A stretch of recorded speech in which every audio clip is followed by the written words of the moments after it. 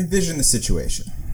You walk up front, you go to greet your patient, and it's Bob. Bob, come on back. Doesn't move very quickly, gets up, he has that look. You know it's going to be one of those patients, it's going to be an adventure. You walk back with Bob, trying to make conversation. How's it going? How you doing today? Welcome! Not getting anywhere. Bob sits down, deadpan in your face. I don't know how you're going to help me. Welcome to Therapists in Motion podcast, brought to you by Spooner Physical Therapy. Welcome back, everyone, to the Therapists in Motion podcast series. I want to say thank you again to Greg Johnson and Ryan Johnson for joining us tonight. Hopefully you guys caught the first podcast of the series. If not, check it out. And tonight we're talking about Bob. So again, what's Bob in for? Well, Bob can be in for a whole host of things. That's what I want to discuss is that, we think of physical therapy and patients often have no clue the education that individuals go through and how many things can truly be addressed. And it really is impressive within the human body how many things physical therapy can touch and can make an impact on in individuals' lives. And tonight I want to take a moment just to discuss some of the more unique cases, unique diagnoses, and unique things that have come across people's doors and let you know that, hey, there's a lot of education and information out there. You can go find quite an interesting population and niche if you're looking for one. So I know one of the bigger pushes currently has been women's health and men's health as well. In fact, there's even some research articles having some pretty cool results with people who have failed with fertility assistance and then able to receive different mobilizations, different treatments that are able to free up all kinds of systems within the body and let things move and function the way that they were originally designed to do, that then have life-altering changes for these people where they can do what they want, such as have a family or move forward with whatever their goal is. So Greg, I'm just going to throw one at you real quick. What might be one of the more unique patients that have walked through your doors outside the typical knee pain, hip pain, shoulder pain that you've seen in your time? Oh, there are just so many of them that, truthfully, Paul, I would be hard to pull one out. But since I always tend to have a new focus that seems to have what the patients are coming in, and so I'm going to head towards that new focus right now. And that is probably all began with sleep apnea. Again, seeing the downsides of patients who were suffering with it. Believing that there was something I could do to help. Meeting a very instrumental dentist in my life, Michael Gelb, who works with this population.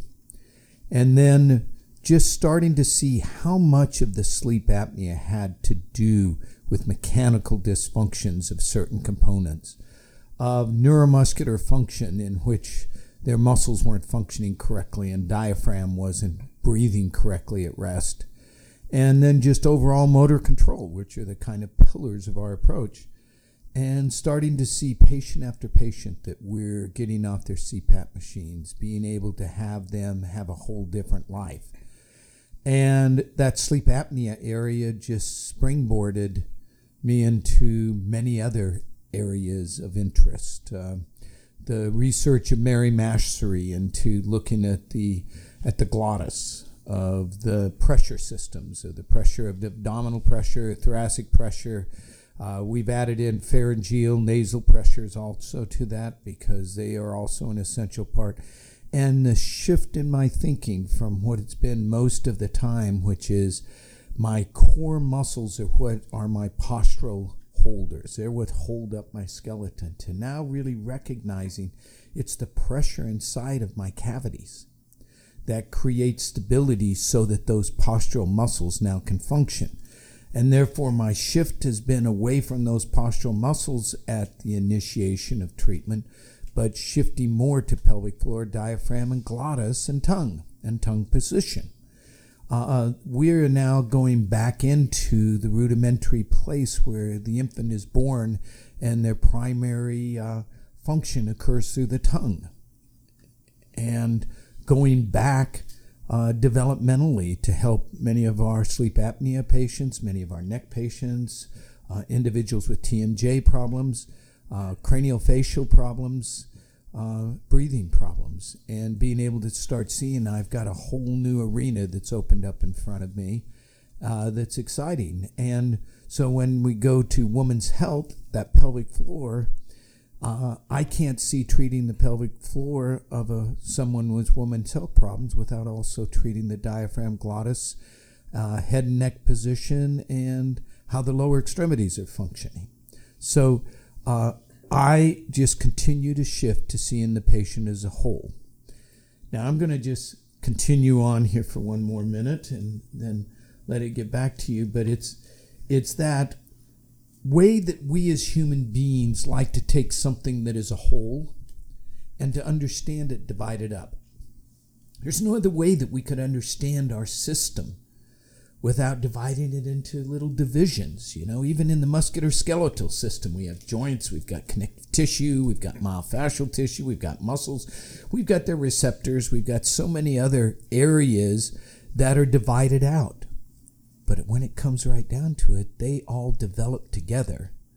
They are all interrelated together, and they all need to be considered together. You cannot just manipulate a joint or do dry needling and think that you have truly served that patient if they have impairments in any of those other systems. And so to me, looking at the viscera, looking at the dural tube, looking at how the cranium functions are all part of the interrelated treatment to enhance the human potential. I think you touched on something really cool there, that we have an opportunity as physical therapists. I mean, if you look at the health profession as a whole, we're seeing specialty after specialty after specialty in the medical profession. And it often becomes that, let me refer you to my colleague who does this. Oh, let me refer you to my colleague who takes care of this. We have that awesome opportunity to truly look at the full picture. And yes, I know that we have orthopedic specialists and neurological specialists and pediatric specialists, but even in an outpatient orthopedic setting, an outpatient neuro setting, whatever setting you work in, like Greg just said, you have to look at the whole body, the whole individual, obviously beyond structure and function as well, but take them and say, hey, I have a chance to really spend some good time with this patient and assess the full nature of how they move, how they should be going, and try to organize the vast complexity that is into an actual rational treatment session for the individual. And I see Ryan kind of looking towards the mic like he has something provocative to say. I never have anything provocative to say. But I guess I can say, Ryan, what do you do when you're looking at this whole individual? How are you looking at the different systems together, and how do you decide what type of impact you can make for them? Well, I mean, it drives me crazy that we have to look at it sort of drives me crazy that we have all these different specialties instead of just being focused on the fact that physical therapists are the specialists of the human body and the movement system of the human body. That is what we do, and that is what our job is.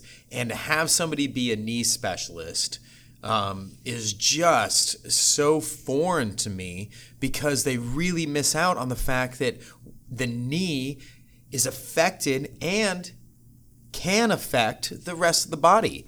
And the same goes for neurological specialists. Let's go down that path for a second. They can be excellent at so many different ways of how they serve the patient as neurological specialists, and being able to truly understand the differences in every different place of where that injury was to the neurological system and how that injury creates different functional deficits through the system, and how I can help train this patient to be as independent as possible and to get them back to as much function in life. But I mean, I had a patient a few weeks ago come into me. He had an injury 20 years ago in a bus accident, was a quadriplegic when he went into the hospital, came out with Brown-Sequard syndrome, and is coming into me now with searing pain down his left lower extremity that he hasn't had in the past 20 years. One of his questions to me was, how many quadriplegics have you treated? Honestly, the answer is less than 5. I've had a number. I've treated a few quadriplegics, but I can't throw out to him, I've treated a ton of quadriplegics in my life. But that's not his problem. He's not coming into me for quadriplegia. He's not coming into me for that neurological problem that he had. He's coming into me for a musculoskeletal movement system problem that is causing searing pain going down his left leg that is impeding his quality of life. This guy used to go backpacking as Brown-Sequard syndrome patient after having a C3-4 injury. This guy would go backpacking, walk 10 miles a day with a cane because he's a determined person who wanted to get through life. He is a functional, like, I want to do this, and he can barely stand up right now because of the pain. It doesn't matter that, it changes my way that I'm going to have to go in to treat him. I can't give him general exercises. This goes back to something we talked about in previous podcasts, which is you can't take the person in front of you and say, all right, well, just because I can't give you this exercise that the research shows that you need to do this exercise, well, you can't lift your leg up, so oh well, I can't help you. Physical therapy is not going to be able to help you. You are out of luck. Go find somebody else.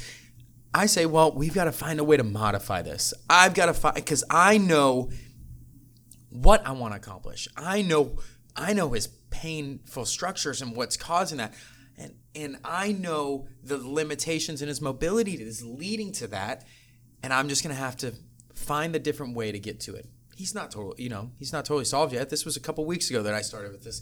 But it just shows that whoever walks through your door, it's not about trying to say, okay, they're a neurological patient because they have a history of quadriplegia.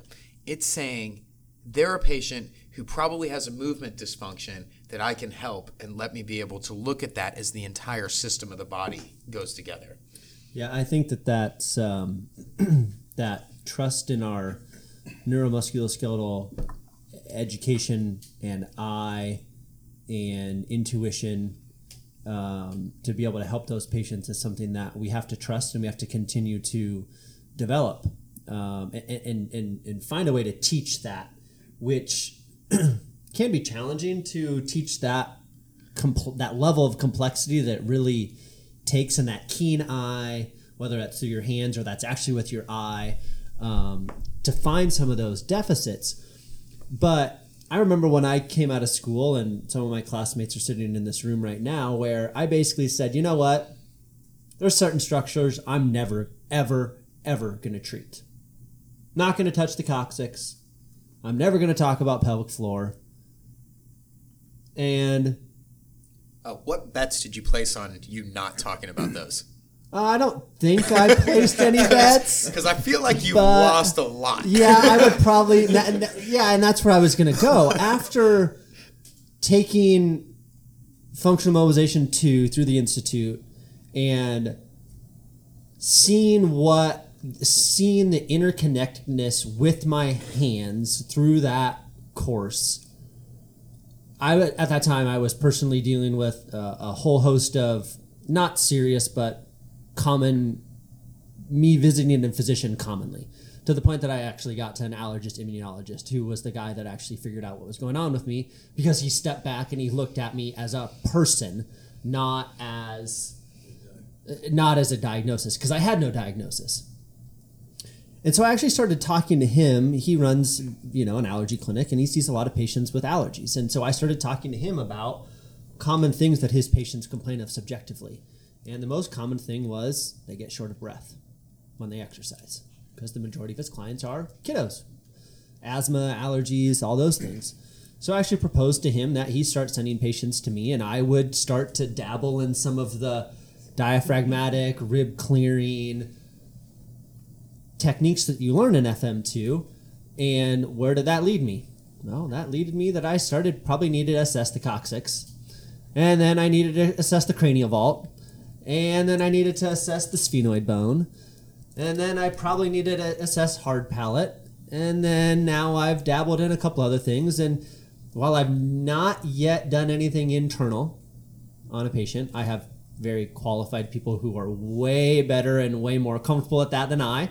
I can honestly say now that I probably treat the coccyx and the pelvic floor and the cranium more times than not on people, which is a pretty cool testament to what Greg has built over the last 40 years with the Institute, and showing the power that you can treat people that walk into your door even if sometimes you don't have a clue, like Bob, like, oh God, where am I going to start with Bob? So that's kind of my little bit of a personal reflection on things that you guys have already kind of talked about that can maybe help some of our listeners be like, you know what? No way, I'm not going to treat that stuff. I'm not going to help this guy that comes in with Brown-Séquard syndrome because I've never seen it before. Or I'm not going to help that person that potentially has a vocal cord issue or chronic headaches or whatever because they don't feel comfortable with it. One of the first things that you said was it's tough to teach that. But that's why physical therapy should be a lifelong profession of learning. You can't teach, you can't come out of school being able to be the best clinician out there in the country. It's just not going to happen. Sorry to break all the hopes and dreams of everybody who's like, I'm graduating with my doctorate and I know everything. You know, I just can't, it's not going to happen. But it's the beauty of our profession. It's the beauty of our skill set is that you will always have something to learn. You will never be able to stop getting better at what you do. And hopefully the listeners unless of this... you don't want to. Well, yeah, I mean, unless you... I mean, I can't change what people want to do. Right. You do you. If you don't want to get better, if you want to just go through your 9 to 5 and just, give a few exercises, I mean, whatever is your boat that you like to float in. If you want to do that, you do you. But for those who are challenged and want to be the best, want to challenge themselves, for those, if they're driven to be able to treat every patient out there, they're going to get better every year. And one of my good friends said something, and it was great encouragement. I wish I could look it up on my phone right now, but I'll paraphrase it. But he said, here's the wisdom that I tell the new grads. You'll never be better this year than you are next year. You're always going to want to go back and treat your patients that you treated last year, this year. But just give them the best that you have and know that you're going to give them all the, and that was my friend Ifosa Gubadia. And, it's just a perfect wisdom is you're never going to be perfect. And it is hard to teach it. But experience is the thing that you can't teach. You can't teach experience, you have to live it.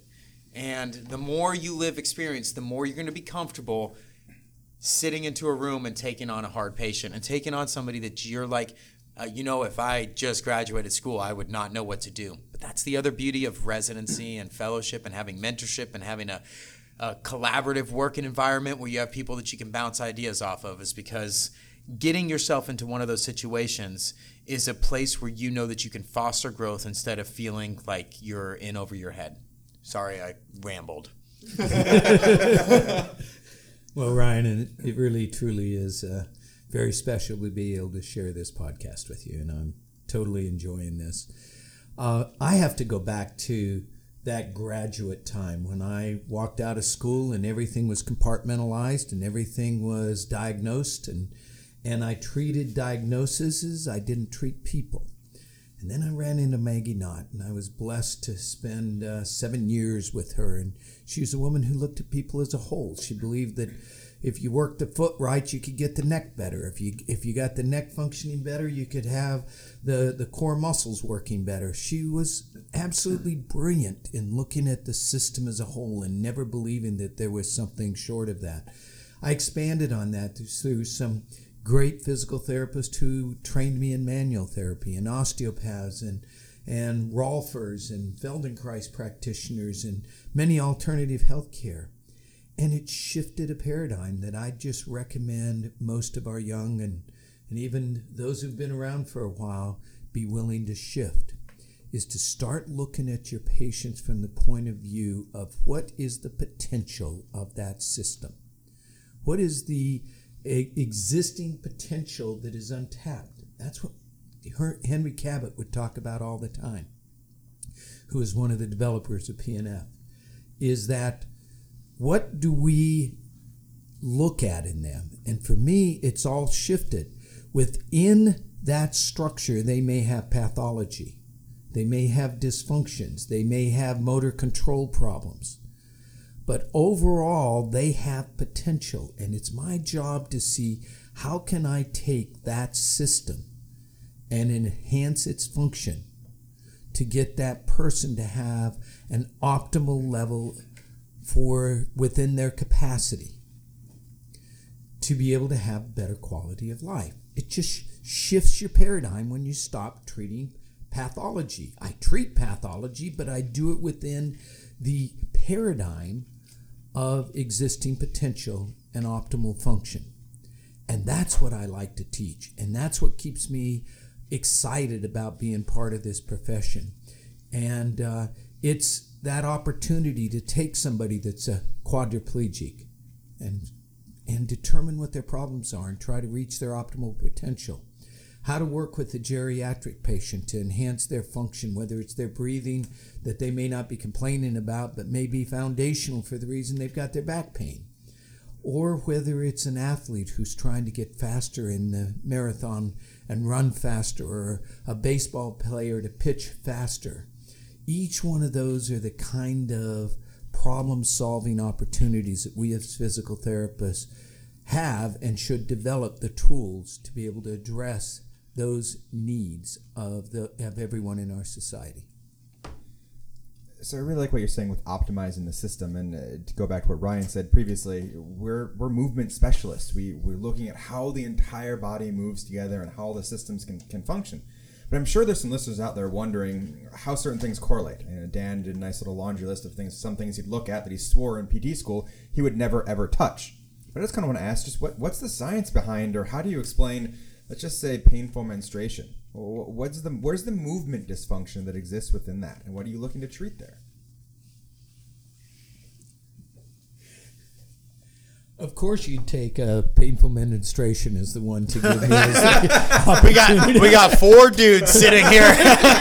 and he wants me to address this issue. Well, the truth is that I have probably addressed that issue in probably over 500 patients in my career.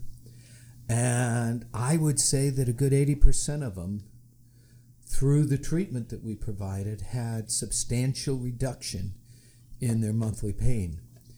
Part of it was treating the organs directly. To me, I had no idea that the uterus could become very restricted, that it doesn't have normal movements under the interfaces, that the connective tissue is being affected there, that the relationship of it to the sacrum or to the bladder or to the surrounding structures may cause that at the time of engorgement in the beginning of that period, increased symptoms. Didn't realize that the position of the sacrum might have something to do with it. Didn't understand that a lot of times when you take a lower extremity to the end range, that it may put tension on that uterus, and that sometimes we find that fascial tension lines that need to be addressed. So there are lots of areas, if we're willing to explore, with the idea of what the optimal state for that uterus should be, or those surrounding structures. Then we have something that we can treat, because we're treating for that optimal state, not for something less. And it's not just, as you're talking about treating the uterus directly and treating the sacrum directly. It's not just about, okay, this person's coming in and I'm going to take a risk. You've got a painful period. I've never treated I've never had somebody with dysmenorrhea, and I'm going to try because I've heard that you can treat it. That's a great step. I agree with that. I think people should take that step, because they should listen, say, you know what, I've heard other people have success with this. Let me see what I can do.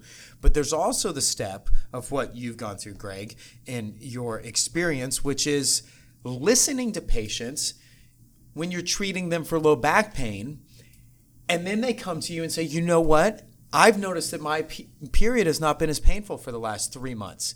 Or you treat them for pelvic pain and they come and say, you know what, my neck's feeling a heck of a lot better.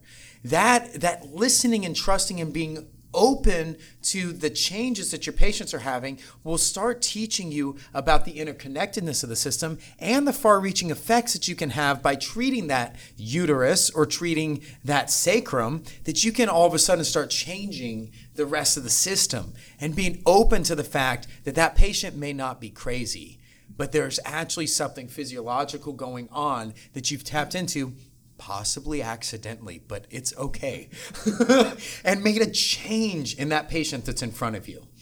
And then at some point I want to take it back to Bob, because we talked about Bob, but do you have anything else to say on that about what I just said? Well, I really would, because Ryan and I right now are going through a cadaver lab class. We have 5 days of basically dissecting out a fresh cadaver.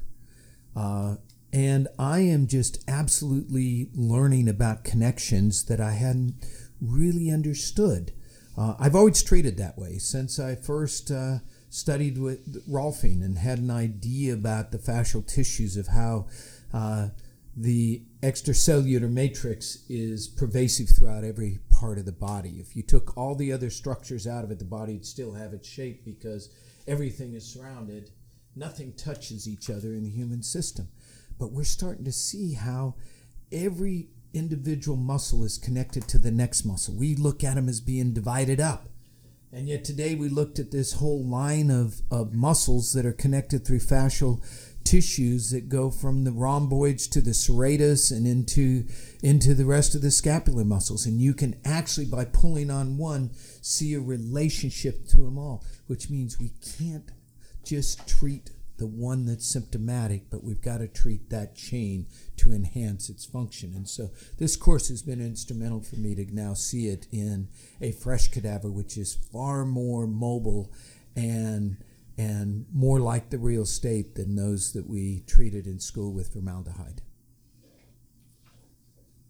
Yeah, I think that, kind of like what Ryan said, is probably one of the biggest, at this point, one of the biggest nuggets I want to go back and highlight for our listeners about. You have to be attuned to what your patient tells you, and or start to ask challenging questions that you in the beginning may not feel comfortable asking, especially if you're a male, and asking some of those questions to females about their period and if they have pain and is there pain with intercourse and all those things, because you will make a difference on those people by indirectly treating something else in their body. Like you said, in their neck, in their cranium, in their foot, in their low back. That, I think the low back, most of our listeners be like, well, duh, that makes sense, right? Just because of the anatomical connections. But I think that those are things that I would strongly encourage people to start asking. And I can honestly say that if I wouldn't ask those questions, I wouldn't be able to get them to somebody who has more skill and or training to treat some of those things directly. If I didn't have what you said, kind of that reflection on people coming and be like, wow, you're treating my back, and the last 2 months my period has been a lot less painful.